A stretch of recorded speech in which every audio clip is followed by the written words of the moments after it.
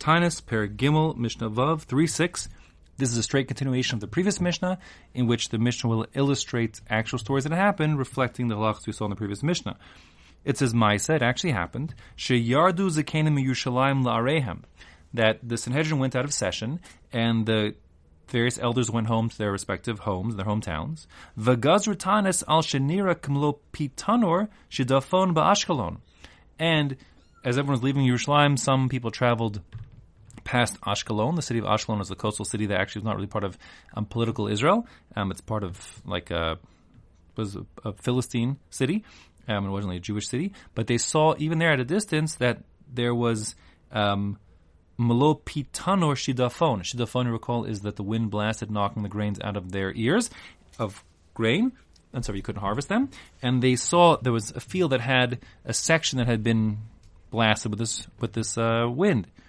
Malo Pitanor means literally the amount to fill the mouth of one oven. The point here is that you make bread in a tanor, and this was enough grain to fill up, one tanor's amount. There's a machlokes in the Gemara exactly how much we're talking about. Is it one big loaf on top? Is it loaves around the top? Is it loaves in one full, all the loaves in one oven? Whatever is the point is, it was a small bit of field, enough to produce essentially one oven's full of bread, and that was enough to say, whoa, this is a potential hazard that could spread to where we are, and therefore they were Gazru Taanis, that everyone fasting in response to that throughout Israel.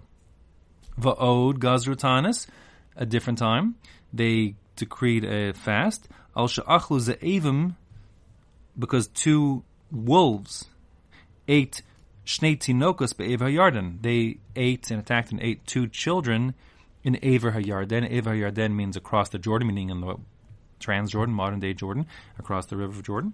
That's, again, it wasn't part of political Israel at the time, but the fact that there are wolves roam in the streets during the daytime in nearby cities already is a reason for us to fast and cry out to Hashem, lest the wolves spread to our own cities.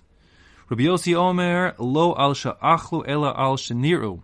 Rabbi Yossi and the Tanna Kama agree that if you see wolves or other, carnivorous wild animals during the daylight hours in your city, that suggests there's a risk, and they should start praying. The only question is, were there actually children who were eaten, or even just seeing it was enough to prompt them to create the fast?